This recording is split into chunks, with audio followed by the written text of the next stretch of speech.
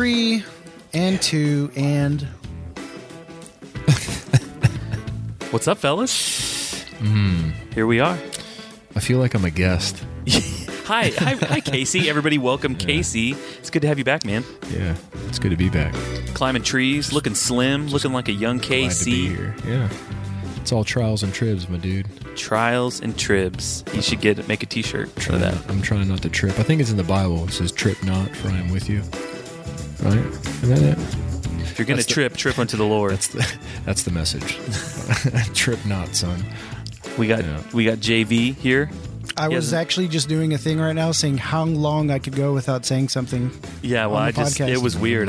Was it? I just Was it took over weird? the intro. So No, that's totally fine. It's okay. I was literally thinking I'm going to see how long I can stay silent. I mean, You guys were doing a good job. Yeah. You guys are actually doing really well. Thanks for Dad. doing that. Son, you've done well. You did good, son. You did dadgun You did good. good. Wow. Hey, Welcome back. Welcome come here, back. kid. Welcome Come back. here, kid. All right, get away from me. You bother me. Get out of here. Get out of here. You bother me. Go talk to your mom. Here's a quarter. Go park my car. I don't know if you heard, Park but my I don't car. shine shoes anymore. Oh my gosh. Good fellas. Okay. Good Well, fellas. this is it. Yeah. Hey, I well, have- Yeah, our welcome guest to today it. is Casey Tavares. Welcome to the podcast. Back from the dead. Well, hey, drop that one-liner for me. There's a difference between resuscitation and resurrection, and the difference is the amount of time spent dead. And Good so God. Just what I'm learning in my life is just Did you see Chris's face? yeah. That was It's- deep. It's And I asked, where did you hear that? right.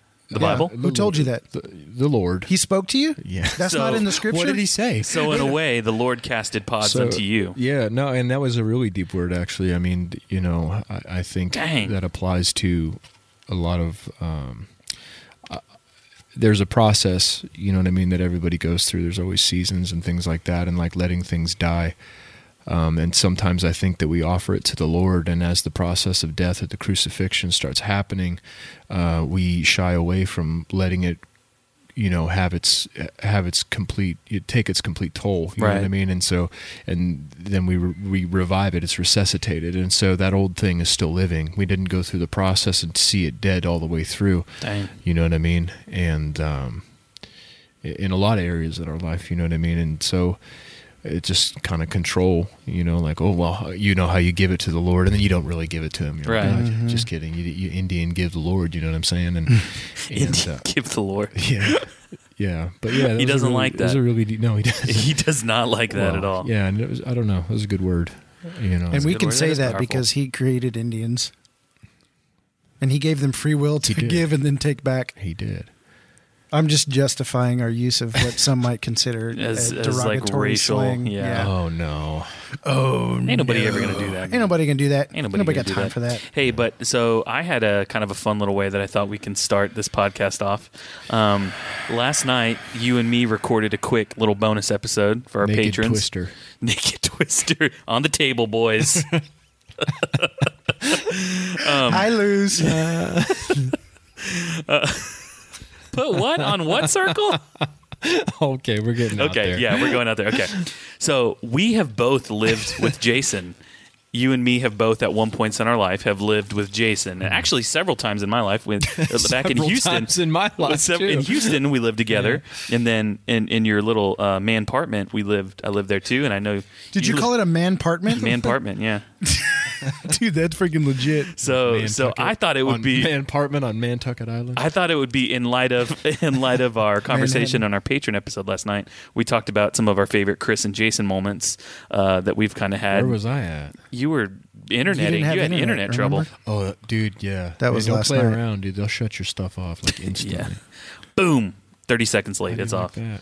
No Yeah. more internet for you, sir. So Casey, what was one of your funniest, Most favorite funnest. moments of living with Jason? I don't know. I was high all the time. That was it. I'm just kidding. What do you remember? I am the Lord. Yeah, let's just talk about what you remember from that Dude, time. That'll be I interesting. remember when we binged on Sons of Anarchy, Dude, the first bro. 3 seasons of Dude, bro. Sons of Anarchy. Homie. We were Dog. like, and it was One like, more. it'd be like 2 o'clock in the morning. It's Your like eyes are like you're fighting to I keep gotta them get open. up at 7, but we can do. I got one more in me. You know what I mean? Yeah, that's why I wasn't very creative in creative meetings most mornings because You were binge watching Sons I of was Anarchy. binge watching Sons of Anarchy. It really inhibited my ability to name a sermon series that which would bring people through the doors. Because your mind was full of sin and It was death full and of- bikes and it was full- exhaust fumes. It was anarchy, and the Lord. He's the Lord of chaos, not of anarchy. I mean, the Lord of order, not of chaos and anarchy. Right. So we right. just. Yeah. Anyways, hey, I want to throw a shout out to my buddy Victor. He just hit me up on Facebook. Young Victor. He Young Vic. just got out of the big house. What happened? I don't know. I can't really. You lost? Well, I mean, Whoa, I just can't check. really hear myself. Hold on a second. I can Oh hear. no, we're good. Yeah, I can hear. Can you hear me? Yeah, but Check- I'm just having for a trouble second? hearing myself. Yourself? Yeah, it's about me. I can hear you. Yeah, I can hear everyone else. Okay. That's good. Can you mess with your No, cable? it's- No? it's all Can you good. hear me now? Whatever. Can you hear me now? No, I can hear you guys. It just But you can't hear level yourself. Came down a little bit in my earphones. I don't Interesting. know. It's weird. Well, I can hear myself. It's just the level's super low. It doesn't matter. Oh, okay. I don't need to So, hear the sound of my so voice. Sons of Anarchy for you. Sons? Yeah. Oh, well, it kind of I'll went down in kick you mine up too. a bit. If you're going to laugh loud, maybe back up off the mic so you can breathe. Chocolate rain. Okay. He hates that. He doesn't know that really. Sons of He isn't a Anarchy in fan the of middle of the night, yeah. I think one of my favorite. Well, let me just tell you real quick, though. I was pastoring a campus of a church at that time in my life, and I was Wow. binge watching Sons of Anarchy. How do you feel about that? I mean, I think every pastor watches that show. So Where do you think they get sermon illustrations from? Yeah. Netflix, son. Netflix, yo. You remember that I thought they Babylon got it Bee? from Pure Flicks. Pure Flicks. Remember that Babylon Bee article? It's like pastor spends time with children for sermon illustration. Dang. It's freaking hilarious. Where's Johnny? I need to hang out with him. I need a sermon illustration. I need a sermon illustration. Oh, so God. my son, he had a bag of marbles and he lost 2 of them. And just the Lord really showed me in that time. And then I remembered the That you could parable lose of the lost marbles. coin. You can lose your marbles. And but- and then Peter said, "Fish better have my money." Yeah, he oh did. boy, This is one of man, my we favorite are memes. all over the place today. Dude, we can be all over. Hey, listen here. Let me just tell you something. Let you listen right here, right quick, young boy. I don't know what you're doing. I don't- So this actually leads into our pass the salt situation. Wait, I didn't get to share my favorite moment of Well, living hold with on. you. Okay, You can tell Forget it it. after because that was my segue. go for it. All right. So we have recommendations that happen through Facebook. And so, number one, you can always email us at saltydogspodcast@gmail.com. And you can just let us know that you're listening to the show. Tell us what you like about it. You can go to our website, saltydogspodcast.com, and you can message us there. We also have a phone number. You guys can text us. And so text 316-513-2313. And you can call that and leave a voicemail, or you can text us and let us know what's happening. Let us know your favorite episode. Let us know what you're learning. But another way people started reaching out and letting us know that they're listening and what they like about the podcast is Facebook. And so people are actually going on and leaving recommendations and ratings on Facebook. And so speaking of being all over the place and doing the whole banter situation, people like that stuff. Not everybody, but some people. And specifically, Miss Ellen Rose on Facebook says, "I love their passion for exploring God's word and encouraging others. I love that they challenge me in my thinking when I listen to them. The depths of their topics also keeps it interesting. I also enjoy the banter that inevitably occurs during the podcast." Ellen, we appreciate that you appreciate the banter. How your name becomes you. Yes. You're Or you like, be- yeah, you right. become what you're named. Right? Yeah. Ellen Rose. The rosiest of cheeks. Ellen, rosiest Yeah. of cheeks. Yes. You are what you wear, and you wear them. Yeah. And We're behold, proud. Who gave those to you? in the day of King Uzziah, I saw the skies peel back and the cheeks of the Lord fell upon the earth and landed upon one named Ellen. Oh, And they were the rosiest in all of the land. Yeah. And to this day, all people shall call her blessed. Yes. Paragraph Blessed. paragraph 2, verse 6, Blessed. starting now. That's right. Oh, goodness gracious. Yeah, but for sure, the banter that inevitably occurs. That's good. That's cool. I like it. That's good stuff. So, yeah. Anyways, so now back to we can take it back. Yeah. So What was your favorite there was time? one time, I think, when you and your wife, before you guys got married, she had brought over a pad thai pizza, I think.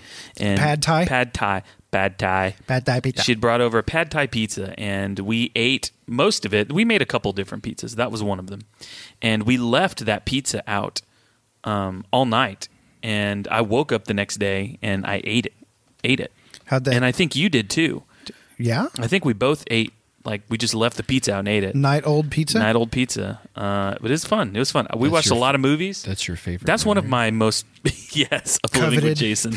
One of Yeah. your most coveted. Waking up. But also, the third week I lived here, second week I lived here, we were over at your house watching a movie, and the tornado siren started going off, and we had Oh, my to goodness. evacuate to Christine's house. We And did. Do you that remember how was- fast I was driving? Oh my gosh, it was terrifying, and I just wanted to hide in a tub. Well, let me I just- that was the tornado that like wiped out half of Oaklawn or something. Tub me. Yeah, it was sketch, man. It was God's punishment on Oaklawn. Dude, God. so seriously, we're on the freeway and I'm looking south and all I see is like darkness and like green and like lightning flashes. It was bad. It was imminence, evil imminence. And anyways, it was really scary. And then we like hung out in Kim's basement with Christine and watched the news, and that's what we did. I didn't know what I thought was And that was like your first summer in Kansas. that was within my first month. Yeah, Gotta that watch happened out for there. them naders, boy. Them naders. Yeah, Oh my goodness. it was scary for sure. That was not a favorite memory, but Yep. that was something that happened. That was very memorable. Okay. Great. Well, yeah, speaking of, we did record a bonus episode on our Patreon account. And so we aren't trying to produce content so that more people will jump on board. We're trying to make it valuable for those who have already started giving. And so we appreciate people financially supporting the podcast. I thought we were trying to become rich from this Right. thing. Patreon.com/Salty Dogs Podcast. And, you can, we'll send you a Salty Dogs Podcast sticker if you give $1,000 a month or more. So Wow. that's the promise. The that we sticker's really worth just 50 cents. Count So- the cost, you know what I mean? Like, is it worth it? I know. You just got to count the cost on that one. I mean, really. Just kidding. When you join as a patron, we send you some sweet swag. Stop Sweet swag. saying that word, man. Swag? I hate What do you that. want me to say? And I hate merch, too. Yeah, we've talked about merch before. Over here at our merch table. It's like, dude, shut up, man. Stop saying that word. Are you okay with merchandise table? We have a table over here with merchandise. You Like okay with merch and dice? No, Like, no. Again. Game of craps for the shirt right now. Let's throw it down, boy. that? Throw it against the wall. That's right. Bang, boom, pow. Sevens. That's right. My wife's going to be pissed. About what? I lost my shirt and craps again. All right. So this episode, Salty Dogs Podcast Season 3, Episode 10. We're more than half. We've crossed the threshold of halfway through the season, boys. And so today we're going to be talking about good to be something along the lines of how to interact or how to continue in relationship. How about how to continue in peaceful and loving existence with those who believe differently than you do? I mean, that's a great title. It's really long, but It's long. it describes it. Yeah, Yeah, all you have to do really is put one of those coexist stickers on the back of your car. that's Right. it. That's really So- all it well, is. what is it? Just let everybody else know that you accept them for who they are. Right. Mm-hmm. Yeah, and just, really just coexist. So I threw out Together. this. Episode Yeah, I threw out this Dunskies. topic because it just, man, I just feel like everywhere I look on social media, not even in social media, but just conversations that are happening between people, everyone's mad about something. They have something that's just really upset them, and a lot of times it's because it's some sort of differing view that they have, whether it's political, religious, faith-based. I mean, it's anything, a food diet-based. Like everything is polarizing right now. And so, when I first started thinking about this topic, I was like, oh yeah, I mean, this would be great to do an episode on Christians and how they can stay in relationship with other people who believe differently than them that aren't Christians. But just as time goes on and as tensions rise on social media land, and as I continue to have conversations with even other Christians, it's just become really noticeable to me that it's really hard for people to take their beliefs and someone else's beliefs, and if they are different than what they believe, to remain in a peaceful in peaceful relationship with them. It's almost like they don't want to be tainted by their beliefs, and so it's like, I got to cut this relationship off, or I have to defend my view, or I have to take a really hard stance. And I'm not even talking about like Christians and people who aren't Christians. I'm talking about Christians and Christians. And so these different beliefs and denominations and methodologies and just all of this stuff, theology. And so there's all of these hard lines being drawn in the sand about stuff, and it's almost like we've lost the church has lost its ability to remain in relationship because of all of these lines that are being drawn in the sand.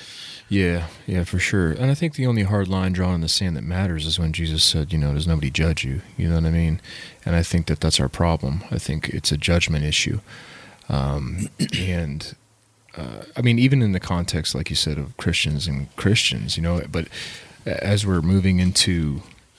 keep moving into, this crazy season, like after, I mean, honestly, I'm not being political, but like this all started after Trump got elected. You know what I mean, essentially, or I had seen, I'm just talking about divisiveness as a nation. Well, it really escalated at that point. As a nation. Right. Yeah. And so it just kind of see it trickling down into everybody's life. Well, it's my turn to be offended now. And I don't know. I think it's like, it's a lack of acceptance, man. And I think we're scared of people that have differing opinions, you know what I mean?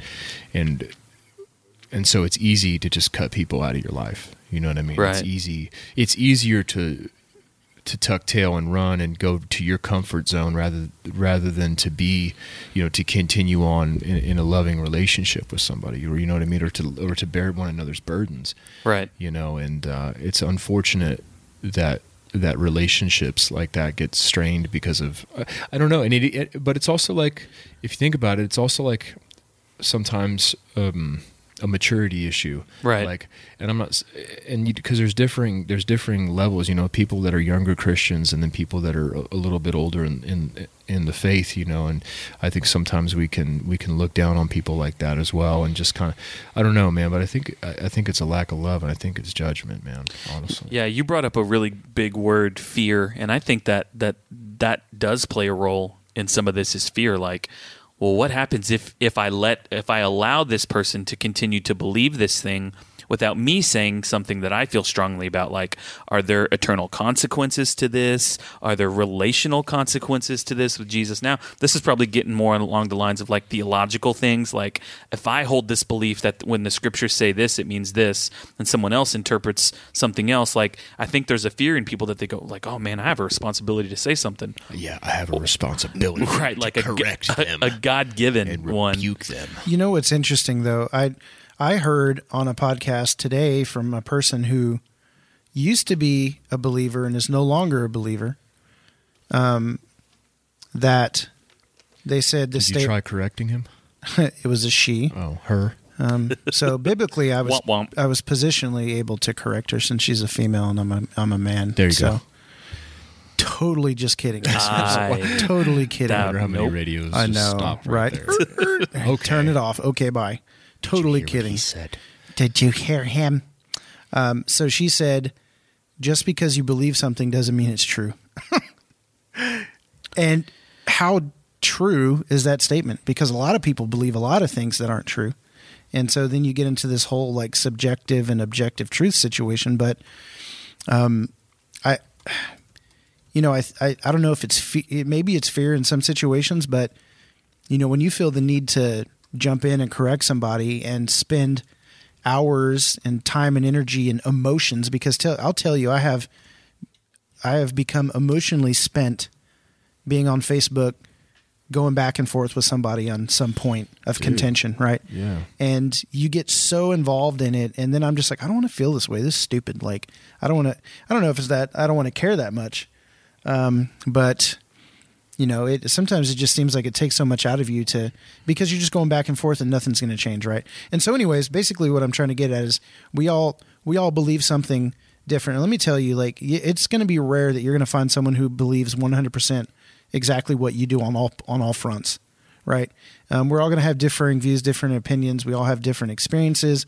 I mean, here's the thing, like, we serve the God of the universe and we see what's written in scripture about him, but we all experience him in a different way. It may line up with what we've seen other people experience, but my experience is different than your experience, right? And so right. I'm creating different theologies and doctrines and creating different truths about who God is to me, based on my experience and my understanding of him and where I'm at in my journey. And so everybody is at a different place in their journey. And some people, for some reason, just feel the necessity to, when they see someone who's at a different place than they are, to jump in for some reason and take their experience, their opinion, their understanding of truth, what they believe, and then maybe try and correct or whatever it is. And I think a lot of people do it out of love. Yeah. They think they're doing it out of love, right? And I've been guilty of that, man, on more than one occasion. Do you know what I mean? Because I do have a tendency to, just use my spiritual gifting, but use it in the wrong way. You know what I mean? And it doesn't offer anything but the spiritual gift of debate. No, just like words of knowledge and prophecy and things like that. And and what our beliefs,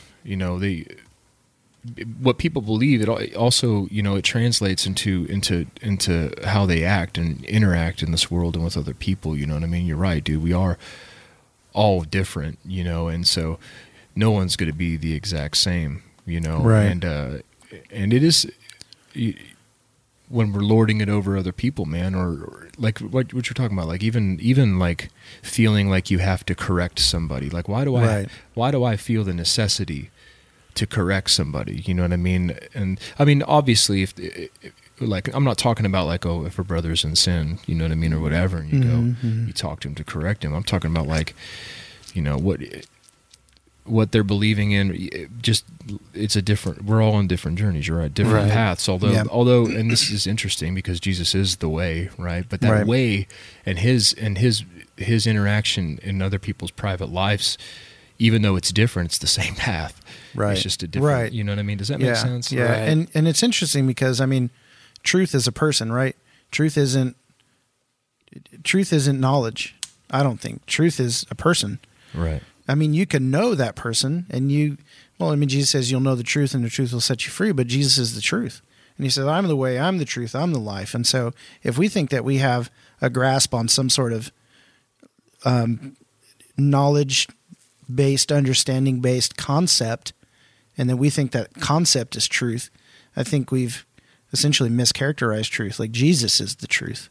And Jesus said, I'll send you the Spirit, and I'm going to tell you everything. I'm going to teach you my ways. I'm going to remind you of these things. He's only going to speak what the Father speaks, and I only do what I see the Father do, and I'm going to lead you and guide you in all truth. So the truth is a person, right? Like, yeah. And so maybe that truth that was spoken to you, you know what I mean, or what that was revealed to you wasn't really meant to be shared. Maybe that was just for you, you know. And I think oftentimes, like, whenever we get a word from God, we always want to share it, right? And I think sometimes we need to take a step back and say, man, maybe that was just something personal for me. You know what I mean? And then here I am taking all of my subjective experiences and even truths that are truth, and putting it to other people, and trying to. That's the the cookie cutter mindset, right? Like, everybody's got to be like me. I'm and me, and and I'm the only thing that matters, and it's selfishness, and I don't know. I think when we start to get into the conversation of theology and doctrine, and that's probably the biggest thing that I think people really start to lose their mind about is like, oh, for sure, like, well, the scriptures say this, or the Bible says this, like, this is what is written, and you're reading and interpreting this in a completely different way than I'm reading and interpreting this. Right, because it's in different places, though, man. Because I know one scripture, that same scripture has meant something different to me in different parts of my life. You know what I mean? Right. I don't think it's that concrete. I think it's a truth that can be applied in different situations, and it means something different to other people at different times. For sure. Right? Based on the journey. Right, and so well, you're misinterpreting. Well, maybe they're just in a different place right now, and that it means something different to them than it does to you, and that's okay. That's okay. Yeah, but then somebody would probably come back and argue and say, well, actually, the Scripture can only mean one thing, because there's an absolute truth that Scripture is trying to, like, this Scripture that you read that meant something different to you 5 years ago that means something different now. It means that before you didn't do your proper diligence in exegeting the scripture, For sure. doing the historical research to understand what was happening in the context and the culture, who the author was and what he was trying to get across and how it related to them at that point in time, Right. and then how it relates to you. You just didn't do the work. And so you had a different understanding of what it meant. So then that brings up the question, well, can one piece of scripture mean something different to somebody else, but it still be truth? Right. Well, but I mean, I think you even got to go. So a lot of the people that decide, I mean, and there's a person, there's a what did you call it? Like an archetype, like a person that kind of fits that bill, and it's a person that has normally had they've taken theology classes or they've read systematic theology books and blah blah blah, and this like they've become educated in some sense, and so but even that, like it's.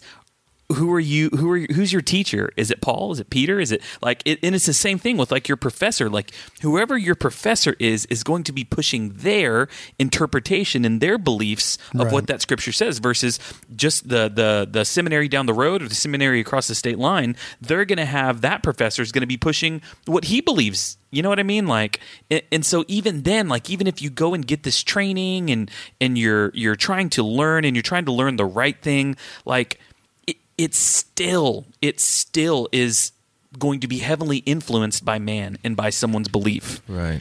And so, but that's the people that want to get really defensive about things like that.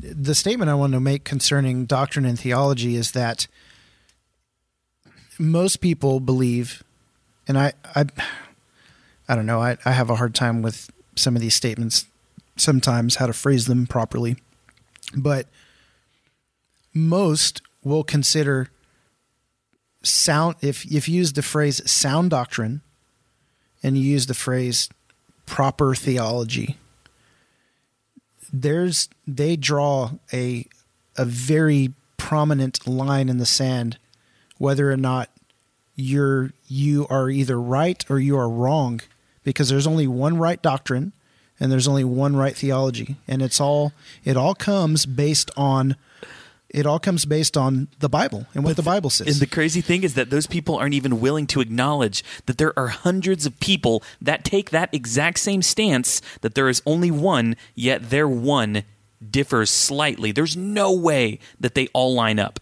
Right. I mean, there isn't. I mean, even if you just take into the divide between egalitarianism and complementarianism, like you take that, it's divided. Right down the middle. Right down the middle. Yeah, like and one side thinks the other's wrong, and the one side thinks they're right. And there's scriptural backing and evidence for both. And they spend a lot of time trying to prove the other wrong. Exactly. You know what I mean? Yeah. It's just really interesting. I just want to make this statement that my understanding, and obviously, whatever that means to you at this point in time, based on, given this current conversation, my understanding of when Paul is saying, teach what is in accordance with sound doctrine. Paul, the majority of the time, and I even think all of the time, whenever he was correcting beliefs within the body, specifically, within the Jews and the Gentiles, it typically had to do with how culture was mixing their belief with Christ. And he was saying, it's not Christ and Judaism. It's not Christ and the law. It's not Christ and continuing to worship and sacrifice the way you used to. It's not Christ and continuing to worship that pagan goddess. It's Christ. And so anytime he was bringing correction to the body, it was concerning the doctrine around the work and the person of Jesus Christ, the nature of salvation. And it rarely, like, he did bring some correction in churches and he did have opinions, right? But what's interesting concerning some of these other divisive topics that we bring up. But his primary correction came around the doctrine of Jesus. And so this always comes back to, like, I know and love Jesus and believe I'm saved. You know and love Jesus, believe you're saved. Maybe I'm complementarian, maybe you're egalitarian, but for some reason, Jesus isn't enough to unify on. I need you to have Jesus and complementarianism. I saw it on a website of a church here in town. I went and looked it up, and obviously, it was for a job application, and I wasn't actually looking for a job at a church. I was just thinking, I wonder what their application says, and it says you must be complementarian. Wow. And so in order to even work for the church, that's a whole other conversation. But anyways, they're like, you have to be this. You have to believe the way that You we have to believe that we believe. You have to ascribe and sign off on this statement of faith, and you have to be complementarian. Bro, and the crazy thing is that how many people lie on those things and like, well, Right. this sounds great. Like, I'm just going to lie and I'm going to do Hey, you this. love Jesus, I love Jesus. Man, we're brothers in Christ. The Spirit of God unifies us. We are all the body. But if you want to come alongside XYZ Church and you want to partner in ministry and become a member and you want to serve on our staff, you have to believe in Jesus and this and this and this and this. And we've made it Jesus and. Dang. Right. Well, and I think one of the things that gets, we had a conversation with Joe last night, Joe Klassen, and he, we're going to have him and Kyle Walker on later this season. It's going to be real cool. Hopefully, they're even going to come into town. That's the plan, at least. So, but he mentioned, something to where he had someone here recently approach him about something that he said online and want to set up a meeting. And just this last week, I had someone close to me in my life send me an hour and a half teaching, I guess trying to correct my way of thinking. Or sway you. Or to sway give me. You proper truth. And I know this was done in love, but this person cares about me. And I was texting back and forth with them, and they were dancing around, I guess, really wanting to just say, hey, here, like, I have an issue with this is what you said online. Let me send you this message, and I hope God speaks to you in this because I believe that some view that you hold isn't right. And so, like, what I want to get to now is, like, what is that thing? Like, what is that thing that causes people to go ahead and feel like they have to take some sort of stand and, like, I have to jump in and I have to save you from this thought process or this belief that you have. And if it goes south, I'm just going to withdraw myself from your life. And feel free to take it. Let me ask you. Yeah, let me ask you the question, because I'm telling you, I really think it comes from people are thinking that based on what they believe, that they are doing the loving thing to their brother. Those people don't have. I don't think they have evil hearts. I don't think they're coming at it from a place of like. Right. It's not ill will. Certainly not. They are saying, you know what? I really love Chris. I really like him. He said this. It really worried me. It did something in my spirit, and so I feel off. And now I feel like I have to say something. And it could just be that they're doing what could be gas. It could be gas. It could be bad pizza. It could be that they are interpreting that as the Spirit of the Lord prompting them to come and say something to you. And once they say that, then they feel like their work is done. I've said what I needed to say. Either he's going to receive it or accept it, and I'm good, right? Like in Ezekiel, it talks about, well, if you warn him, well, then the blood's not on your hands. But if you don't warn him, well, then the blood's on your hands kind of situation. Okay, yeah. So people are just saying, hey, you know what? I'm going to do this because this is what I feel like the Lord's telling me to do. And so I'm going to do it, and then hands off, right? And so I think a lot of people are really considering whether or not they're feeling prompted by the Holy Spirit. Now, let me tell you that there is such thing as a religious spirit, and he is a bad mofo, and he is nasty, and he causes all sorts of freaking havoc. He's got a tattoo on his forearm that says "Religion is life." Truth, it's true. It's a bad deal. And so, yeah, sometimes I think people are functioning under this religious situation. So look, the Pharisees, let's just talk about the prominent religious figures of the scripture that Jesus adamantly opposed. He was pissed at them, right? I mean, these people went into the temple and they desecrated it by turning it into a den of robbers. And he's just like, oh, heaven no, right? And he went in, he flipped tables, he made a whip. Like he handcrafted, right? Handmade, leatherworking, real leather, custom, hipster, custom style. Like hipsters would love Jesus's custom leather whip. They would buy his leather goods, his leather wares. They would totally purchase his leather wares. Oh, peep these wares, dog. What you got? I got what you need. What you need? You need a whip? Peep this. Let me turn you on to my whip game, is what Jesus said. Watch me whip. You got to watch me whip. Watch me nay. Oh, these Pharisees right out of it. That's nay. You're not going to turn my father's house into a. That's right. He totally Yes. did. Whip. He whipped. Nay, Nay, nay. nay. That's Nay. exactly Nay, what I Jesus say. did. Nay. What's up, Emmy? Yeah, Emmy's so- on. Skylar's on. What's up, guys? Yeah, so Jesus goes in, man, and he tears it up, and it's because he couldn't stand the religion. Because here's what religion does. Religion, Pharisees said, either you believe like we do exactly, and you do exactly what we think you should do. Here are the expectations. This is perfection. The Scripture says it, right? Oh, and by the way, I'm doing it all perfect. Right. Just so yeah. you guys know. Just so you guys know. Just want to let you know how poorly Right. you're doing. Pretty much. You know? So they put burdens on the shoulders of the people they couldn't bear. They didn't want to lift a finger to help them. Exactly. And so Jesus just like, you guys are a den of robbers. You're a brood of vipers. You are whitewashed tombs. You travel earth, land, and sea, right, to make one convert, and you make them twice the son of hell that you are. Ooh. Because when you convert people to religion, they are damned to hell. They're damned, right? I'm not here to get into my hell theology, but essentially what you're doing is like, I mean, religion. you're screwing them. Religion breeds death. It doesn't breed right. life. When you Like, when you it's convert death. them to doing rather than being in Christ, and right, or functioning out of what Christ did and who He is, not like who I am because I now understand the Scriptures properly and I'm going to be obedient because the Bible tells me to. Yeah. That's not salvation, right? Right. It's not. I'm just going to say it. That's not salvation.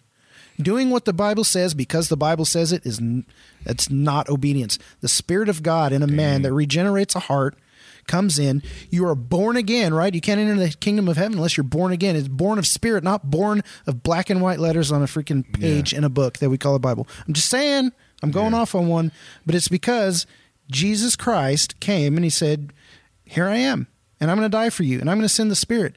And then we're born again, we're born of Spirit, we're marked and we're sealed with the Spirit. We're not marked and sealed with actions that line up perfectly with what the Scriptures say. Right. And so Jesus was so mad, bro. He's like, you are making people try to live up to something they can't live up dude. to. I mean, it's oppression. You know what I mean? And oppression in the name of God. You know what I mean? Like, I can't think of a more, like sinister thing in itself. Man, Yeah. You know? I bet he was pissed. I mean, it pisses me off too. You know? I mean, and in a lot of ways, we've reproduced what we've been taught, and it's this do mentality. Right. And so because of that, our relationship with the Father, our identity in who we are in the Father's eyes, I mean, that whole identity is skewed completely. It's wrapped in works. Completely in what do I do? My self-worth. Yep. The worth of others around me is based off of their performance. You know what I mean? And dude, it is completely doing rather than being. Man, like because the being is supposed to create the doing. And bro, I just want to share this little analogy. As we're talking about that, like, I just think about my son. He turns 5 June 1st, and man, he's amazing. I love him. He's so freaking cute, and we talk, like, we have conversations every day, and we talk about things. And if he were to come up to me tomorrow, like, I've noticed this pattern. I stay at home. I'm a stay-at-home dad, and I ask the kids to help me clean, and I've noticed this pattern that whenever I ask them to do something, I'm asking them to clean all day long. And after he does something, he comes up to me and he asks me, "Hey, Dad, I did this. Are you proud of me?" And Nice. It just clicked the other day that I was like, "Oh man, Sterling, buddy, we got to have a talk. Like, no matter what you do, Daddy will always love you. Like, Right. you are always, regardless of if you didn't clean, like, I will always love you. Not because I don't love you because of what you do. Right. I love you because you're my son, and I'm pleased with you, and you bring me joy. Everything, like, Dude. everything about you brings me joy, and to know that there are believers that are walking around with that same view of God, going, God, I read my Bible today. Do you love me, Lord? I served at that Ugly. service. I helped do the build out for the next big series that's coming up. Lord, are you happy with me? Like, that's religion, Yeah. dude, man. man, having to earn love, dude. Like, Yuck. yeah, that is gross. So Illy's birthday was on June 7th, and we had a birthday party for her on Saturday, and she got so many freaking presents, dude. It's insane. But what it shows is that she's surrounded by people who love her, right? They want to see her have joy, and they give her gifts, and it's her birthday, and it's what you do, right? But we got home and we had brought all our toys home and we were sitting on the couch and I asked her, I was like, did you have fun today? She's like, yeah. I was like, are you excited about all your gifts? And she's like, yeah. And for some reason, I'm just like, I was like, do you know why we did all this for you? And she's like, it's my birthday. And I'm just like, it's your birthday. Yeah. I was like, but we do all this because we love you. Like we buy you these gifts. We made you these cupcakes. I made you a birthday waffle today. We cooked all this food. We did all these things because it was your birthday, but we love you and you don't have to earn our gifts. You don't have to earn our love. And I was like, if anything, like you bring us joy, you make me happy. And like, I just had a weird thing go on with my headphones too. But anyways, I'm just telling her like, you have done nothing to earn this. You're affirming her. You deserve it because you're wonderful. And so essentially I'm like singing praises over my daughter. And it reminds me of that Zechariah, scripture that says that the Lord is singing praises over us.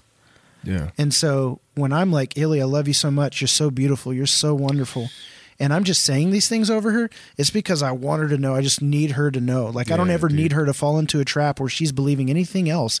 And the scripture says God's doing the same thing with us. With us. And I experienced that today too. I was driving, man. I'm going through a real dark season right now, man. And it was just like, because I was regretting some things in my life based off my performance. You know what I mean? And like, I was just like, man, well, why didn't I do this or why didn't I do that? I could have done that differently. I could have done this differently. Why wasn't I, strong enough or whatever, man? We're playing things in your mind. Right. So I'm just based off my performance. And dude, like God just swept me up in that moment, dude. Like I was driving and he was just like, man, he's like, Casey, I'm proud of you. That's all that matters, and I'm here, and I'm cheering you on. You need to keep going. You need to keep going. You know what I mean? And gosh, darn. Yeah. Like I'm proud of you, dog. You know what I mean? Like, and I've got your back, man. And I'm here for you, man. Keep going. And I'm just like, I don't know. It's just like the moment of encouragement, dude. And I think honestly, rather than discouraging people, man, we need to be that to somebody, dude. You know what I mean? Like, you don't believe the same way as I do, or you're doing this or you're doing that, man. But love covers the multitude of sins. Yeah, man. for sure. You know what I mean? And encouraging people, like, just because they're different doesn't matter. You know what I mean? Because we're all different, man. And it's still, and that love is always there. You know what I mean? It's always there. It's a sustaining, abiding love, man. And and it's a love issue, I think. And like when you, I don't know, just the depth of, in a religious spirit in its own right, and judgment and pharisaical. Right. Well, you believe this way, and I need to correct you. It's like, man, hold on. Like we're all baptized into one baptism. We have one Lord. You know what I mean? All the other stuff is kind of like we were talking about earlier. It's kind of subjective in a lot of ways to the people that are experiencing it. Yeah. But those absolute truths, and in Jewish tradition, they're saying, I think that there's 3 depths of truth. There's 3 levels of truth, right? Yeah. So although truth is truth, and there are absolute truths, there are depths to the Scripture. There are depths to the meaning, and like those have to be explored. Right. So like there's 3 parts of God. Right, exactly. And so the depth, and that's a maturity thing as well. And also, I think, like I was saying earlier, like that scripture that meant something to me then meant something completely different. And so I find myself, in a different place, but even understanding that scripture differently. And it's and we keep harping on it, man, but everybody's on a journey, dude, and the depths that we go to, you know what I mean? And these things mean different things to different people. So it's not necessarily that they're wrong. Yeah. Man, they're just in a different place. Well, yeah. And I hear people like harp on this stuff all the time, like Jeremiah 29:11. Well, for the Lord says, I know the plans that I have for you, the plans to prosper you and not to harm you. And there are a lot of people that draw hope from that scripture. And then there are a lot of people who make fun of people who quote that scripture out of context. And so you're going to sit there and get hope from the scripture, but I'm going to be I just want to make sure that you know that I just want to make sure you're out of context. Totally out of context. Yeah. Hey, that's not what that means. Right. Well, I got hope from it. So is it is it true that God has plans for all of us? And nope, not true, because that was just to them, right. back then. Yeah, so that's not who God is. Totally, you see what I'm saying? Out of context, and that's crap. I mean, Yeah. they're honestly, like, I do it too, man. I'm not saying I've never had a religious spirit. The Lord has showed me time and time Me again. too, man. God, it's so ugly, bro. That It is is, the dude. nastiest thing. It makes you feel horrible. that happens too. It's inside of man, people, did bro. I do that? Did I? Really, I used to be like that. And I think this is a really good point to bring up. Did we talk about this? I think we talked about this on the Patreon episode that we did last night. But you brought up, what was it, Proverbs 6?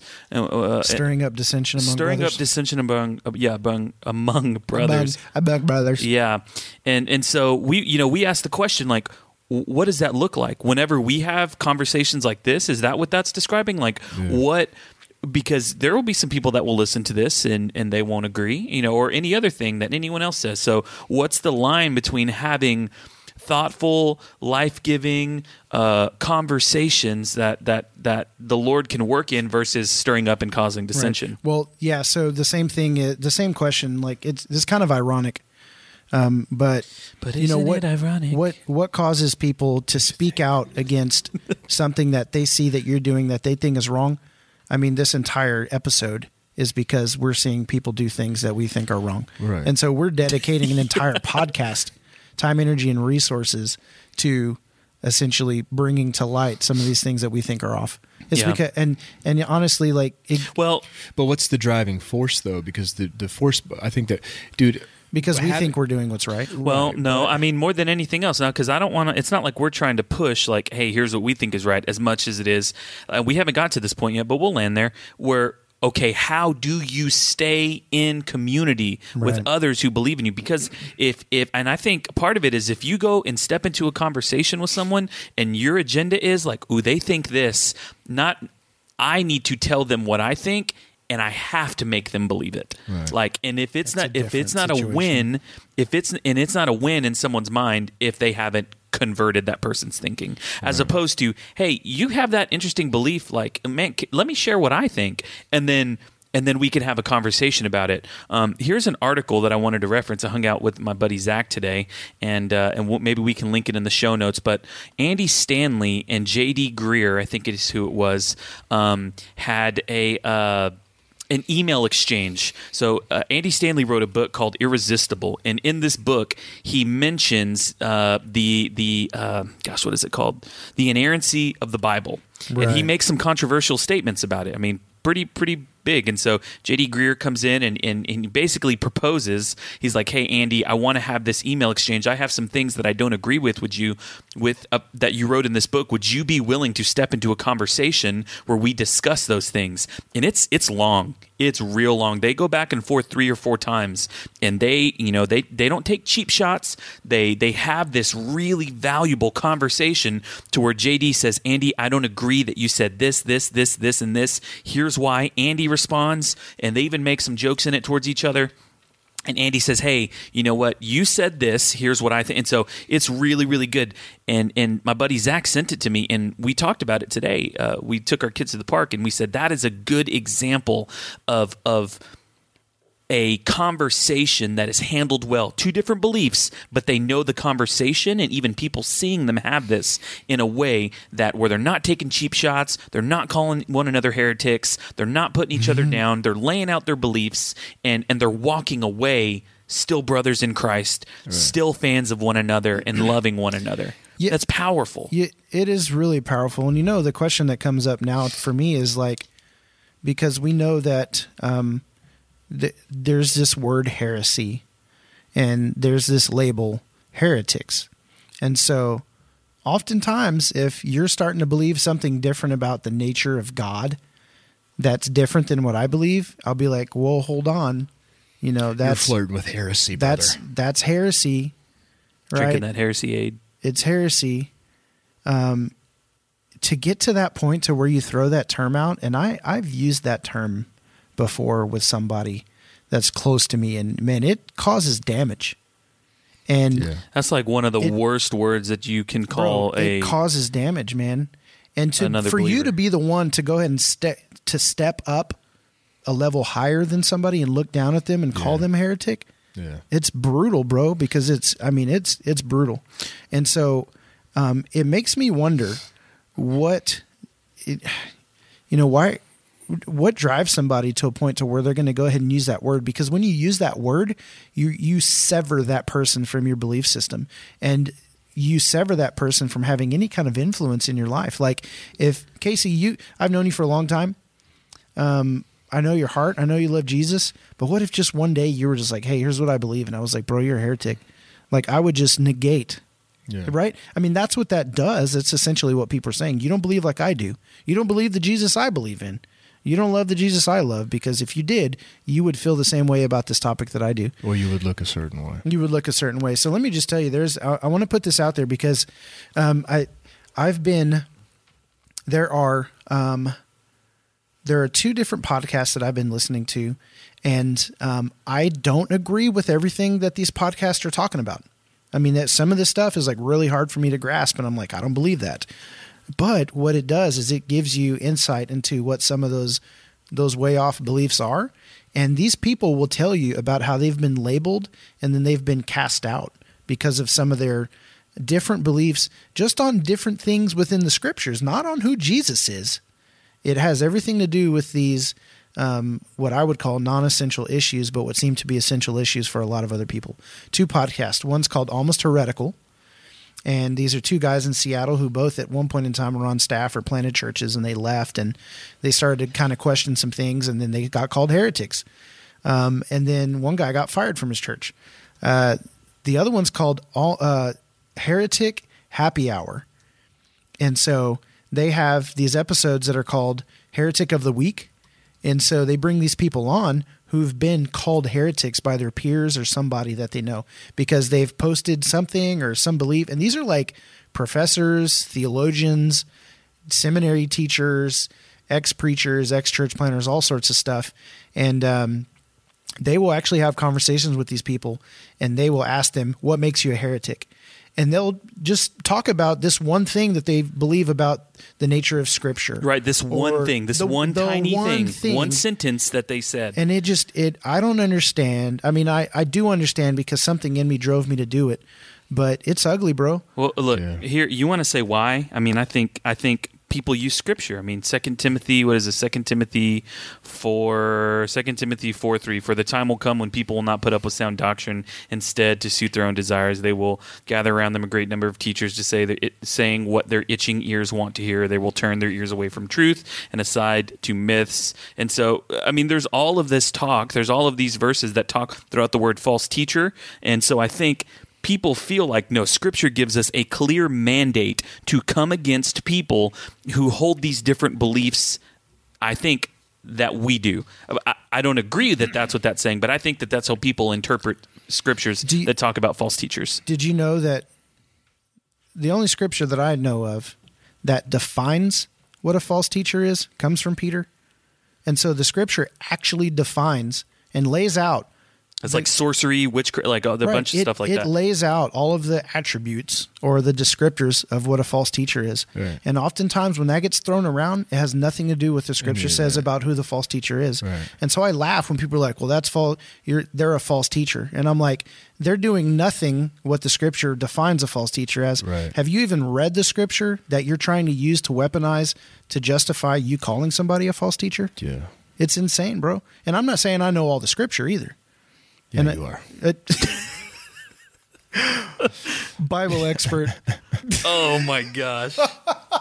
Guys, I have to. No, No, don't can do I? it. I'm not going to say the Okay, name. I'm not just going a to say person. So there was somebody that this was in my heart. Was in a bad That's place. fine.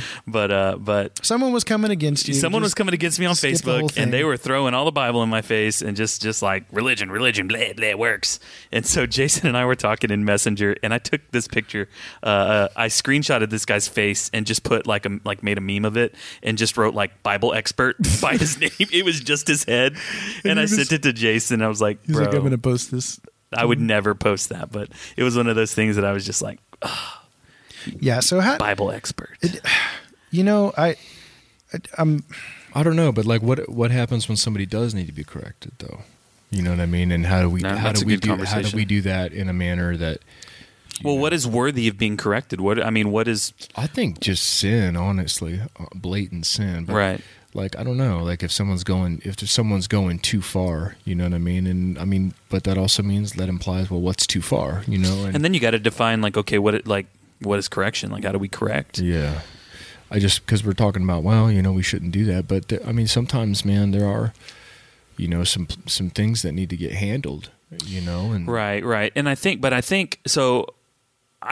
these conversations with people that you don't agree with, they almost never go well with someone that is an acquaintance.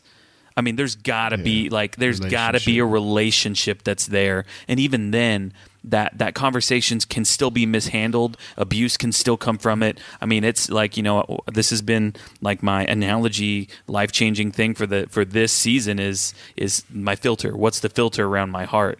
Like, you know, stepping into conversations with do you care about this person, or are you trying to win an argument? Are you trying to, you know, that's what it's about. Like, do you care about this person? Yeah. Do you actively pray for this person? Do you spend time with this person? Or do you see them from afar and you're like, you know what, that dude's off, or that girl's off? But that's the truth though. Like, where is it stemming from? Do you really care about them, or do you, I think it's like, Casey, if you have one view of the scripture and I have a different view of the scripture, and we've had those conversations before. Right. You know what I mean? And so we're going at it. Yeah. And we disagree.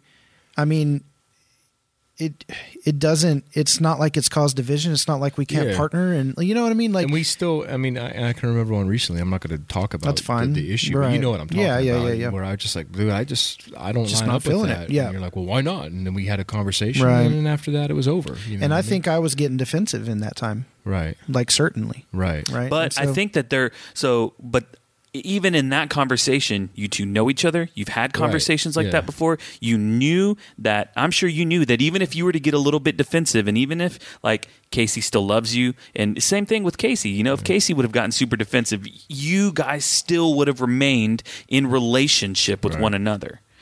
Mike, you know, I had a question earlier, and my question was, if I'm saved, however you want to define that, or whatever point you think that occurs, regardless, can I be saved and know Jesus and never subscribe to what you think are all proper doctrines and theologies?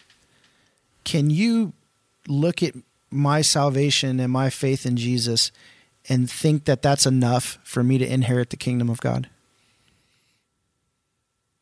Like, can you know Christ? I mean, dude, knowing Jesus is a thing, but can I say I'm a Christian and then have just wacky doctrines concerning all of the non-essentials? To a lot of people, no. Yeah. But why not? And see, what does that say about the nature of what they believe salvation is? It's not just faith in Christ, but it's having a proper knowledge and understanding of what is sound doctrine. According to what they think is sound doctrine. So that just comes back to the fruit, man. Like, you know, if a tree is good, it's good. If it's bad, it's bad, right? And so what are the fruit? What's the fruit in people's life? It isn't what their doctrinal beliefs are. The fruit is kindness, patience, goodness, you know, those things. Because if the Spirit's in me, then those fruits will be there. You know what I mean? And so they can have all the wacky beliefs they want, but bro, if the fruit's there, the fruit's there. No. That's 100% right. You know, we had someone. Right? Well, you asked in the Salty Dogs podcast group, how do we know we are growing spiritually? And we had a conversation about that. And I think that's how you know the fruit of the Spirit, the Holy Spirit. I mean, that fruit is evident in your life. Okay. You were. You know, I was Chris Cerna, who was addicted to XYZ, that, you know, dealt with this anger issue, and over the course of time, the things that used to anger me don't anger me anymore. God has begun to address those issues in my heart, and I've become more loving, more patient. Let's consider all of the fruit of the Spirit, which Scripture lays out very clearly, and there are 9 of them. And let's also consider what Scripture says are the gifts of the Spirit. How many of those gifts and fruit combined have to deal with having an ability to properly understand Scripture? Teacher, right? Teacher,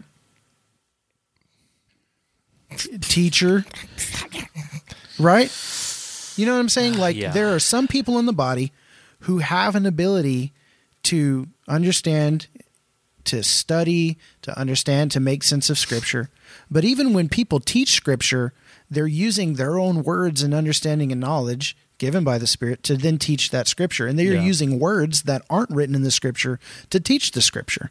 And it's Spirit-led. And so it's a thing of the Spirit. And and so anyways, I guess what I was trying to get at was like, typically when we want to look for growth in people's lives, we want to look for maturity, that kind of stuff.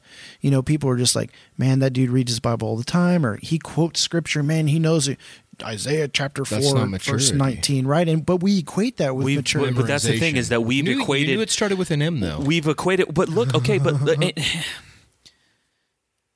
going back to the analogy of what I've told, like in my son's eyes, and I'm having to correct this, when he does things, it makes me happy. Okay, so I'm having to go back and correct that. For too long in the church, we've said if you join a group, if you attend service, if you serve, if you do X, Y, Z, like we've painted this picture of what spiritual maturity is. Now, I can tell you, I've sat in meetings, I've been in conversations where we've walked through like, okay, you know, hey, who should we ask to be in leadership? Oh, well, who's spiritually mature? Well, this person's serving, this person's giving, this person's so-and-so. And I know we have put people in positions where they have been alcoholics, they've been cheating on their wives, they've not been married. There's been all of this stuff because the fruit that we put under a microscope was not fruit. Right. It was just works. It's works. We judge their works. And if you judge somebody's works, man, a dog can dance like that. I don't know why I used that analogy, but it just like, you get what I'm trying to say? Like, so, that doesn't equate to spiritual maturity. Right. So here's the thing. Like, I believe that one of my spiritual gifts is teaching. And I've taught and I've preached and I've done podcasts. I've done all that stuff. I love the Scripture, man. It's so wonderful, and it does stuff to me. And you know, it is a tool in the life of a Christian. It's a very powerful tool. But just know this: my knowledge of the Scripture has little to no bearing on whether or not I'm going to be patient with my wife. Right. Yesterday, my wife said something to me, and I felt attacked, and so I lashed out. And so we got into this big old argument. She's like, I don't understand why you were lashing out. And I'm just going off. And there's this conflict. And the conflict happened because of the way that I reacted to something that she said. Right? Now, obviously, like, I have the power to choose. I mean, she could, even if she said something really nasty and dirty, it was being evil-hearted.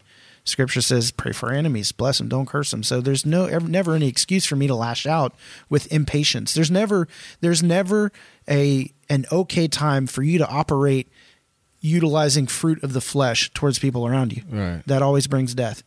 So the fruit of the Spirit. And so I know what the Scripture says. I've read the stories. I know how Jesus responded to people. I know what Paul commands. I know what is expected of a Christian. I know all these things. I even know what the fruit of the Spirit is. But if I look at the fruit of the Spirit and say, well, I better be joyful in this moment, that's not fruit, bro. Right. That's me trying to force joy. It's another work. Right. So my understanding of Scripture and the depth of my understanding, my ability to bring it to life and teach it really has no bearing on whether or not I'm patient with my wife. Right. It's the fruit of the Spirit, not fruit of the Scripture, or fruit of knowledge. It's connection, man. And so you're talking about like, well, we look at these things that we think are fruit. And just because I have the discipline to tithe and show up to a group, which are all good things, which are all good things, just because I'm doing, I mean, how am I treating my wife? Look at these pastors who are at the freaking top of the world, and then they fall because, sexual immorality or whatever the heck it is. Just because they are outwardly showing these things and leading a bunch of people and doing all these things doesn't mean that any of that has any ability to help them not commit adultery when they're in the room with their secretary late at night because they had to stay late for a potluck. You know what I'm saying?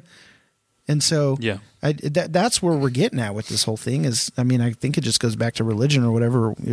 I don't know, man. It's like, I think it's going back to this whole conversation about how we can look and we can see that people might believe different things about doctrines. But what, honestly, how much does that have any kind of bearing on whether or not the Spirit of God is pushing fruit out of their lives? You think God's looking down and he's just like, Casey, I would have helped you love the way that you needed to love if and only if you would have come to a proper understanding of women in ministry. That's freaking bull crap. You think God's up there doing that? That we're way off. And so why do we look around and are waiting for people to like think a certain thing and act a certain way? You know what I'm saying? It's a lack of love too, I think, man. Honestly. I almost cussed on the podcast. Almost. I don't know. Like, love doesn't insist on having its own way, 1 Corinthians. Ooh. And so when I approach something and I'm insisting on having my own way, right? I'm so unloving. I know, man. I'm sorry, Kim. But it's even recognizing it, though, man. And fruits take time. You know what I mean? Look at the tree, man. Like, right. You're not just gonna, pop out fruit. But what I'm getting at is, like, when you're coming to something and you're trying to make it so that you're essentially, are you just trying to be right? You know what I mean? Or are you trying to have your own way in this situation? It's manipulative, man. Well, and I just don't think that comes from a place. Right. I don't think that comes from a place of love, dude. I really don't. And I hear me, man, because I've been guilty of this before, man. And even now, like you just. Like I said, even when you talk about this topic, you're like, dude, and you look back and you're like, gosh, man, I know I've been like that, even recently, even recently, right? And so, loving people where they're at, right? And so how can I, so we're talking about community and staying in community and staying in connection with people. Man, love covers a multitude of sins. And like, just read that verse in 1 Corinthians. You know what I mean? Like, it'll explain to you. And so when you can see those kind of things, man, like, I don't want to insist on having my own way anymore, man. Well, you know what I mean? I just want to love people where they're at. You know what I mean? Love my wife where she's at, regardless of what's going on. Right. And I think, you can go ahead. No, go ahead, man. Well, so if we're going to start to get into kind of some more practical stuff, like how whenever you approach God, and I think that a part of this is making sure that your heart is in the right place before you engage in conversation with someone and before you step into conversation with them. Because if your heart's not in the right place, and if your heart has ambition to win, or there's all these ulterior motives, or to put this person down, or to hurt people, I mean, if it's nothing, if it doesn't come from a place of love or a place that the Holy Spirit kind of leads you into, the fruit's probably not going to be good. You should probably just keep your mouth shut. It's not going to be life. You're not going to be speaking life. Well, Casey, you just used Scripture to bring correction to this whole thing, is what you just did. Right. Because you reminded us of what love is. You said love isn't self-seeking. It also says love holds no record of wrongs. Right. And so if you are trying to be right, well, then you are essentially if you're trying to be right, you are creating a record of wrong. Right. Because you are looking at somebody and saying, you're wrong and I'm right, which makes you hold a record of wrong, and that's not love. Right. Scripture says it's not love. Here's exactly what you did. I'm Ron Bergen.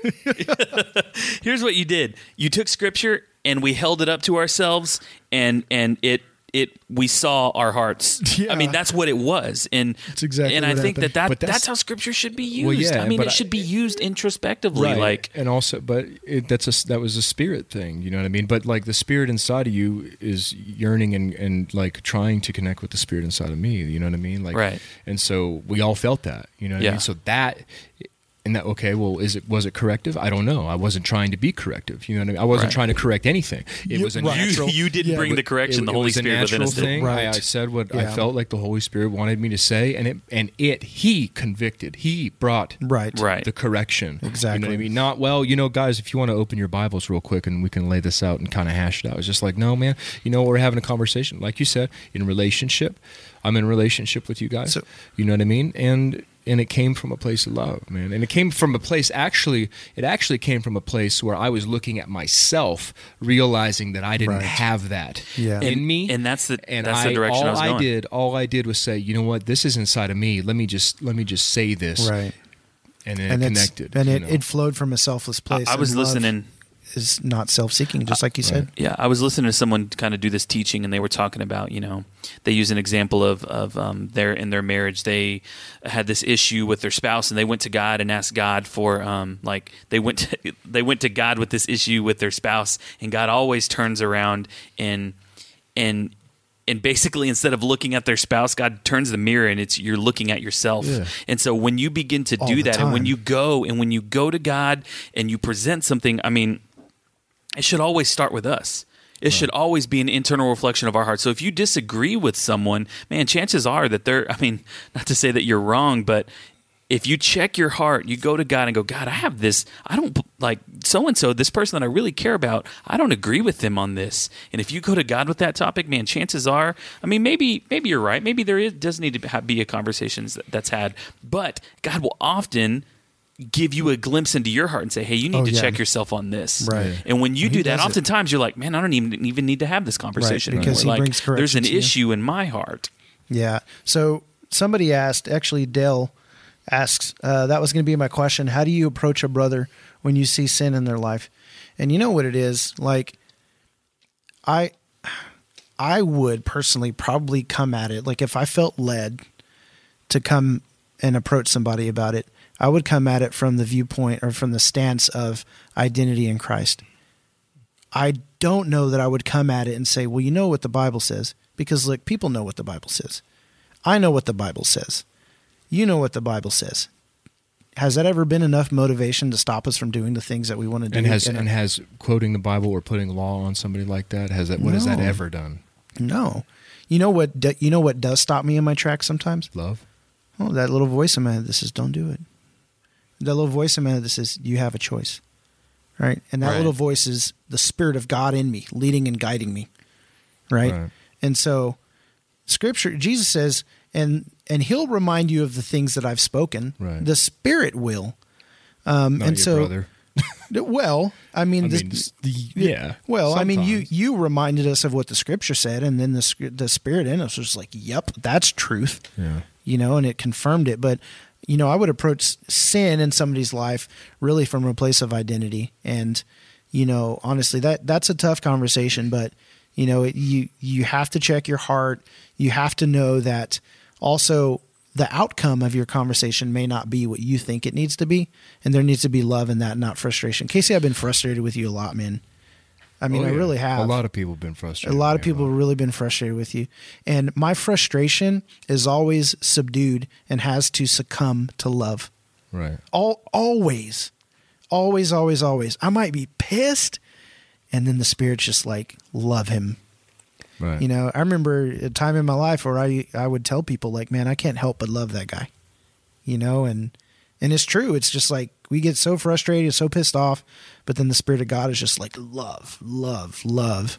Right. And so you have to know that even if you approach people and you're frustrated and you're angry and those kinds of things, like Right. And like what he's saying, like when you see sin in their life, you know what I mean? But back to love. Love covers the multitude of sins. Not multitudes of corrections will finally get somebody to correct the sin in their life, man. Like love does that, and well, it's like, what do you need, right? So the Scripture says the Lord is not slow in the way that many of you think he's slow. The Lord is patient with you, Right. not wanting anybody to perish, but to come to repentance and knowledge of the Son of Jesus Christ, his Son, Jesus Christ. But even then, man, the goodness of the Lord causes men's The hearts goodness to repent, not causes- the correction of the Lord. So- Like discipline, yeah, you know what I Right. mean. And and that comes from the Father. right, and that comes from the Father. But man, it's the goodness, you know what I mean, Right. that causes men's Yeah. hearts to repent. And it exactly. And so, how should you approach a brother in sin, man? What if you just attempt to help them refocus on the goodness of God? Like, let me get your eyes back focused where they need to be focused, right? A lot of times we're like, oh, you're sinning. You need to like put a pop-up blocker or whatever the heck on your computer. No, you need a vision of the Lord, right? Oh, I'm a man of unclean lips and I live among people of unclean lips. That's Isaiah seeing the Lord, right? That'll set So things I- in perspective. I have a Yeah. I have a question. So, would you guys, and I'm asking you, like, let's say you have an acquaintance in your life, somebody that you've said hi, you've had shallow conversations with, nothing deep. They're an acquaintance. You wouldn't call them a friend, and you see sin in their life. And this is personal. I'm not saying like theoretically should you, Jason, would you, Casey, would you call out sin in the life of an acquaintance? I have never. Would you? No, I would never. Would and you? I have never. And Jason, you know that to be true. I don't call people out like that. You know what I mean? I'll call people. Or okay, so I'm sorry. Maybe not call out, but like Not even go that. to correct. Not like even that, because honestly, man, and this is what I don't. When you put expectations on people, or so even that, like coming to somebody, when you put an expectation, it's a self-fulfilling prophecy a lot of times. Right. Expectations can lead to that, and I'm a firm believer, man, that we don't change people. And I don't know. I've just never been that way. I've never, and I would never. You know what I Right. mean? Unless it was like, I don't know, like God honestly came down from heaven and told me to do it. Right, You know what I mean? yeah. Because I can't trust myself sometimes to discern the voice of God and whether or not should I go correct that person, But no, I don't. That's not for me to do, man. I don't think. But if it's like Jason or somebody like that, we can have a conversation about it. But if it's somebody I don't know, and like you said, if I'm not in a relationship with somebody, first of all, I would feel uncomfortable doing that. You know what I Yeah. mean? Because I don't know you. You know what I mean? And I don't know, man. Brother might be struggling with alcohol, but you know what? That guy might have issues that you've never even experienced or don't know anything about. You know what I Right. mean? And so coming in with the preconceived notion that I need to correct somebody without understanding their situation or without understanding Yeah. who they are, what they've been through, is not for me to do. So do you think that God wants you to do that? And it Correct could just be people? short people in that. Yeah, it could just be short answers so Jason can go. But like in the way, like someone, an acquaintance, do you believe that God wants you to correct sin in the life of an acquaintance in a conversation? No. And I know that that's a pretty black and white statement, but No, but I believe that the Lord wants us to love people, and in order Right. to do that, you have to be in relationship with them. yeah. And I'm You know. going somewhere with this. No, that's fine. Yeah, go ahead. What about you? Are you asking me? Yeah, a I was question? asking you. Would you correct? Would you feel a burden to correct sin in the life of somebody who's an acquaintance in your life? An acquaintance? Yeah, somebody. I mean, again, it's one of those things that the Spirit leads me. I have to speak. Right. Otherwise, I don't feel like. But it's without my- the prompting of I the don't. Spirit. Yeah, I don't know that I feel like it's my duty to like be on sin watch. Yeah. So Yeah, Tighten sin up, bro. cops, we're Tighten up. bad boys. What you gonna do? if real What you quick gonna story do when before I Bible get back believers to it. come for you? We listened to that song, the Bad Boy song, and the kids Nobody like it. now getting over AIDS. Ellie the other day, she was singing it and she was going, bad boys, what are you going to do? What are you going to do? Like she didn't say what you. She's enunciating. What are you everything. going to do? So anyway, so where I was going with that is, and we've made this point, but I really wanted to hit it home. Like it takes place in the context of relationship. Sure, you can go and do it, and you can believe what you're doing is right, but is fruit going to come from it? I talk about this. I sit around a fire with dudes every single week, and we share our lives. And I would feel comfortable with any of those 6 guys calling me out on anything Right. in my life. But there's relationship there. Right, and I think that's one of the things why people walk. What's the number one complaint of non-believers against Christians? That They're judgmental, hypocritical. Exactly, Yeah, exactly, judgmental, hypocritical, and so. If I haven't taken the time again to get to know that person, and I'm here, and they're going to see me coming against their sin in their life, you know what I mean? But they don't know me. It's like then they're going to walk away saying the same thing that every non-believer says about Christians. Oh, well, they're judgmental, man. Mm-hmm.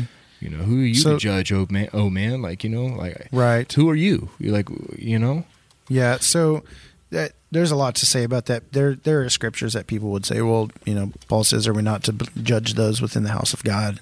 Judgment comes the house of the Lord first, that kind of stuff. But I don't know think if that there's person, a proper I don't know that person's right. walk. There's a you know what I proper mean? context for that. So Galatians 6, it says, brothers, if someone is caught in a trespass, you who are spiritual should restore him with a spirit of gentleness. But watch yourself, or you also may be tempted. So look, interesting about that. And it says, carry one another's burdens, and in this way you fulfill the law of Christ. Which is love. So, yeah, right. So it says, someone's caught in a trespass, you who are spiritual should restore him with a spirit of gentleness. And so, obviously, spiritual, I think, meaning spirit-led, right? And then it's all for the purpose of restoration, and is with a spirit of gentleness. And so if there's no gentleness, And bearing one another's burdens. right, carrying it with them. I'm not going to come and correct you if I'm not willing to help you bear it. Right? Yeah, you're just going to call someone's sin out and then bail out and Hey, then just leave so you them. know you're wrong. So Deuce, get right with Jesus. Thought I'd chunk deuce. Just Now, drop that on you. How about I get in there with you? You know what I mean? How about I Right. get down with you, bro? Yeah. But then look, there's another scripture, Jude 1:23, and Christine Kim likes to talk about this one also. Jude 1:22 and 23. It says, "And indeed have mercy on those who doubt. So mercy on those who doubt. Save others by snatching them from the fire, and to still others show mercy tempered with fear, hating even the clothing stained by flesh." So you've got this interesting scripture where it says that we're to have mercy on those who doubt. We're to save others by snatching them from the fire. What does that mean? Because that's a snatching. That's not a, oh, hey, move out of the way, there's a truck coming, right? It's a get them out of the way. Another one that says show mercy tempered with fear. Like the other one's like show mercy, I think it's with patience or something like that. I can't remember. But I mean, there are different things that the scripture has to say about approaching people who are in sin or doubting or whatever it is, right? So gentleness of spirit, knowing that restoration is the key. Yeah, that's the end goal, the restoration. Restoration. But it's, it's covered in mercy, though, man. In I mercy, just right. posted that verse today, man. Yeah. Mercy triumphs over judgment. Over judgment, right? Yeah. Yeah. I don't know. It's tough, man, and I just think you really have to be aware of what the Spirit's saying. I also think that, you should obviously go to the Lord and say, what do I do? You really have to say, okay, what's going to happen here? And honestly, look, Paul said that if we're going to want any gifts of the Spirit, that we should desire prophecy above all else. Prophecy is communicating, based on my understanding of its definition, is communicating the heart and mind of God in a given situation. And so in order to receive a prophetic word, I'm essentially saying, God, how do you feel about this? And then God will speak based on what he feels about that situation. And there might be a time where I'm just like, man, I really feel like the Lord is saying, Casey, man, you got to come back, or, you got to be careful, or the Spirit is warning you. This is me, the Spirit of God saying this, but he's also saying, I love you and I'm going to restore you. And, don't feel threatened, or this, that, or the other. The Spirit's going to give the words that person needs to hear. Yeah. And so again, it's got to be done by the Spirit, and it's got to be done by listening to the Spirit. I think we just react a lot of times without. We do. Right. The Bible says we go off of, or even off of our emotions. You know what I mean? And we don't take the time to ask that question sometimes. Man. Right. I know I've been guilty of that. I just fly off the handle, man, without even conferring with the Lord. Bro, and so Lord, what should I do? Rather than that, well, because I know the Scripture. Because I know Scripture, right? I'm going to say that, or I know that this needs to be corrected, rather than saying, "Well, God," rather than taking a breather for a second and saying, "God, honestly, what do you want me to do?" And I think that's the clear distinction, because you got keyboard warriors. A lot of times, they're again the archetype, the pastors who have these very strong beliefs about something, and they'll hear something that they disagree with or goes against the theology that they believe, or any of that stuff. And so the immediate, if you're okay, here's your litmus test. If you hear something that you disagree with, and your immediate reaction is feeling anger and flustered and like you have to say something, that's probably a really good sign that you're responding out of emotion right there. Right. And you probably, like you said, need to take a step back, take a minute, pray, and ask God, do you want me to say anything? Do you want me to do anything? And there's some people that might say, well, the Bible already gives us the go ahead to go ahead and do that. But right. I think that's it. We had some listeners comment on the post that I shared. I'll let the people in the doghouse know that we're going to be having this conversation. And Corey Howard made a really good statement. I'm not going to read the whole thing, but he said this. He said, there's a big difference between hating and disagreeing. And I think that, again, if the condition of your heart is one towards hatred, or towards a specific denomination or a specific set of beliefs, or those Pentecostals, they believe those really weird things, or those Reformed guys, they're all crazy, like that type of thing. Like if you have this bent towards hating people, that there's a difference between hating and disagreeing. Yeah. One other one that Brandon Toll said, totally quotable, is our discussions might not be worth the victory if it could cost us the relationship. Dang, son. Yeah. Yeah. What did Christine say that was quotable? I told her she would probably get quote jacked too. Yeah, Christine had. She said, instead of looking at people through our own jacked up lens, submit our spirit to the Lord to see through His. When we do this, we see how alike we are and how much we need Him, and it becomes easy to love. Love isn't about agreeing on political subjects or theology. I agree, and it's true, bro. Like the same darkness and sin that plagues me, the same struggles to die to self and to love and to do all these things that exist in me, exist in everybody around us. And I think oftentimes just manifested differently, man. It just manifests differently. And so we think that like, oh, there's something wrong with him that's not wrong with me. Well, it's just all manifesting differently. It's just different. And the same grace that God has given you to restore you gently in love to the person that you are now, not who you used to be, is the same grace and the same restoration that needs to be handled with a gentle spirit that person needs. Right. And so it's, I mean, God, see, Jesus, if it was a matter of right or wrong, Jesus could have just been like, you know, get away from me. You have nothing. I mean, they accused him and he sat silent. Yeah. Right. And he went to the cross and he died and he was silent the whole way. He had every right to be right. And he could have called the angels down. I mean, what a sight that would have been. People would have tripped, bro. If he was up on the cross, he's like, all right, it's time. All right, I've had enough of this.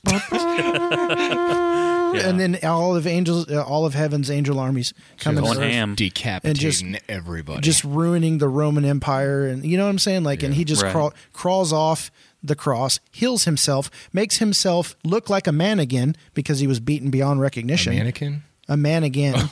Yeah, a mannequin, bro. Like chiseled David statue Jesus. Right. You know that. You know what I'm saying? Like he could have done this, and it's not a matter of right or wrong, dude. It's a matter of love, and that's there it is. Right? Love. It's grace and truth, right? Jesus came filled with grace and truth. There is a perfect marriage of grace and truth. The Bible might say, and that might be truth, but the Bible alone, again, without the grace. Dude, but I like what you said, man. He was right. He had every right to be right. But love, instead of being right, he chose to love. Mm-hmm. Right. Dang, dude. Crazy. Paul said some good stuff. Paul's got a lot of good stuff he's saying. Yeah, he just said, like, pull the plank out so that you can see. He's always by your side. The one who can forever. And the chorus. He is a friend of mine. Just the voices. Just the drums. Hit him with the synth, the holy synth. Oh, the Lord is here. Do you feel that? Do you feel the Lord? The Lord is Can you feel Him? Can you feel the Lord? And the glory of the Lord filled the temple. No, I just accidentally stepped on the smoke machine button. Dude, I saw glory. I love the videos where they make fun of the people who like the and I'm saying this is totally wrong.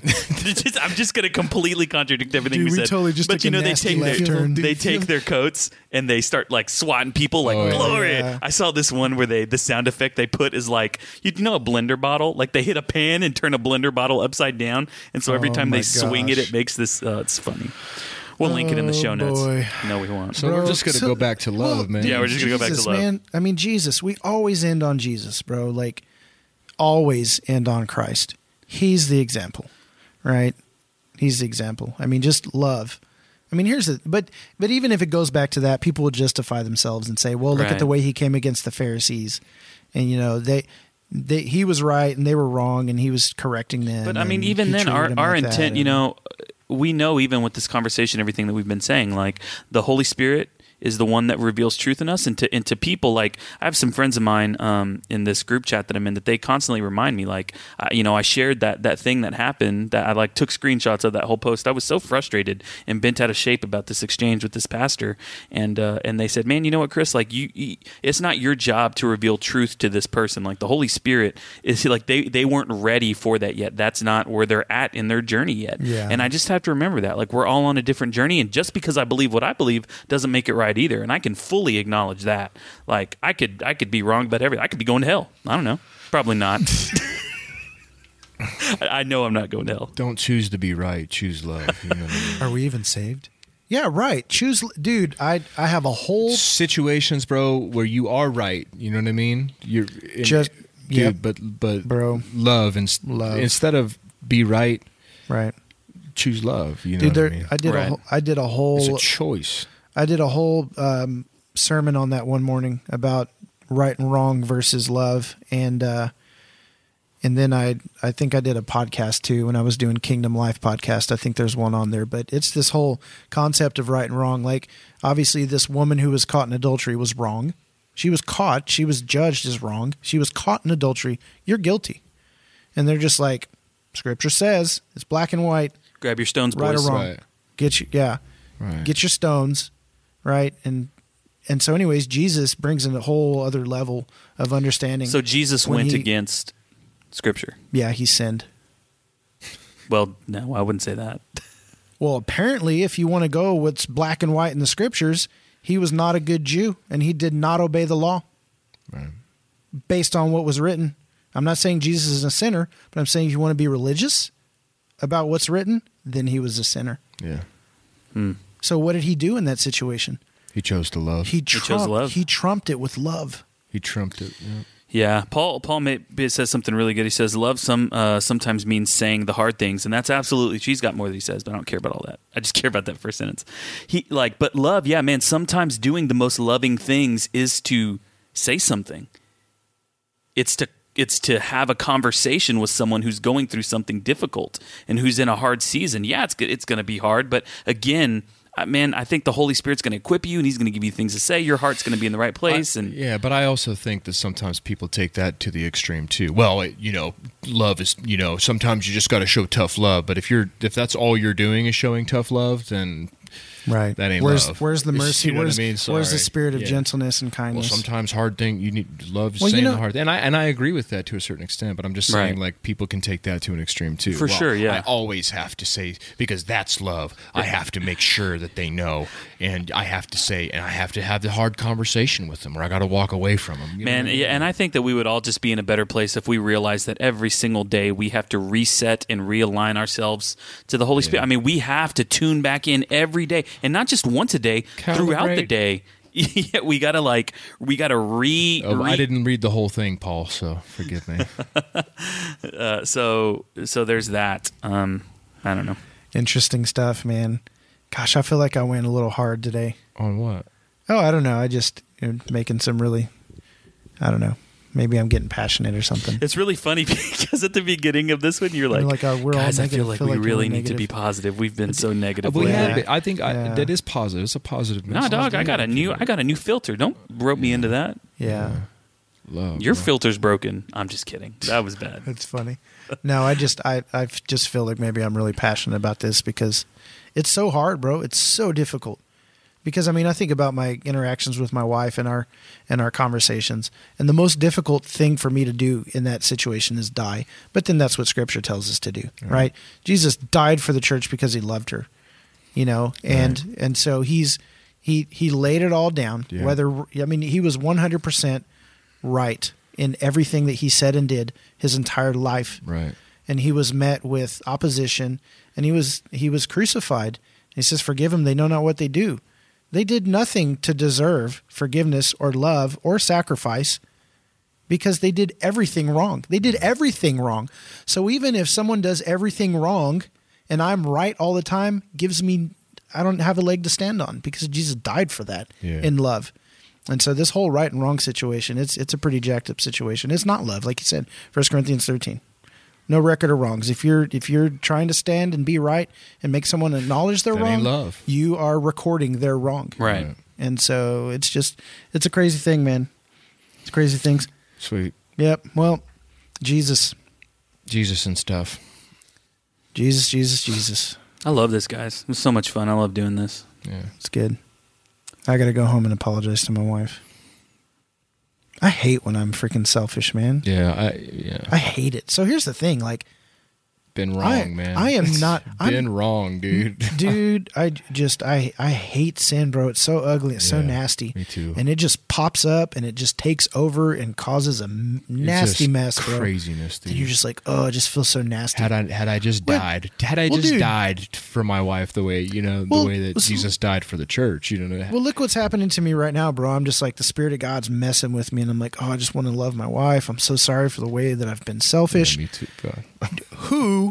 Who approached me and said, Jason, I know that you've been being this way with your wife. And the Bible says, right? Nobody. What has just happened here in conversation?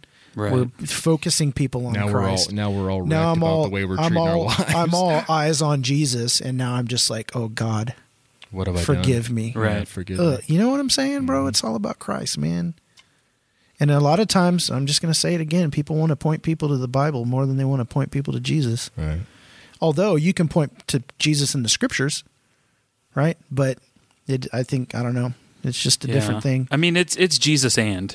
It's Jesus and. It's not, I mean, I think it's Jesus Jesus and. loves you, but I don't. Yeah. I don't know. All right. Well, maybe we leave you with more, Paul says I'm the grumpy conservative, right? Paul, you know what I love about you though, man, is that you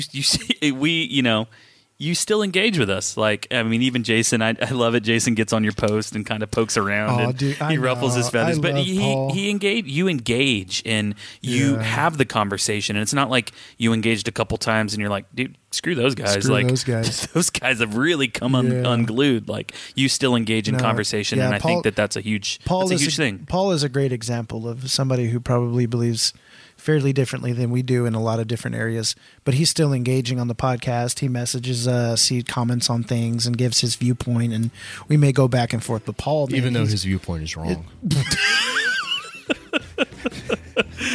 Oh man, that's hilarious. Oh my gosh. And with that, folks, I think we might be out. Oh man, love you, Paul. Yeah, Floyd awesome. Rivers all day. That's hilarious. All right, well, Salty Dogs Podcast, we appreciate you guys listening. Again, check us out online, do all that fun stuff. Hit us up, send us a message. Again, we've got a Google Voice number. You guys can hit us up, 316-513-2313, and shoot us a text or leave us a voicemail. We still want to get a voicemail, and we want to play it on the podcast. So, all right, guys. Yep. See you. Peace.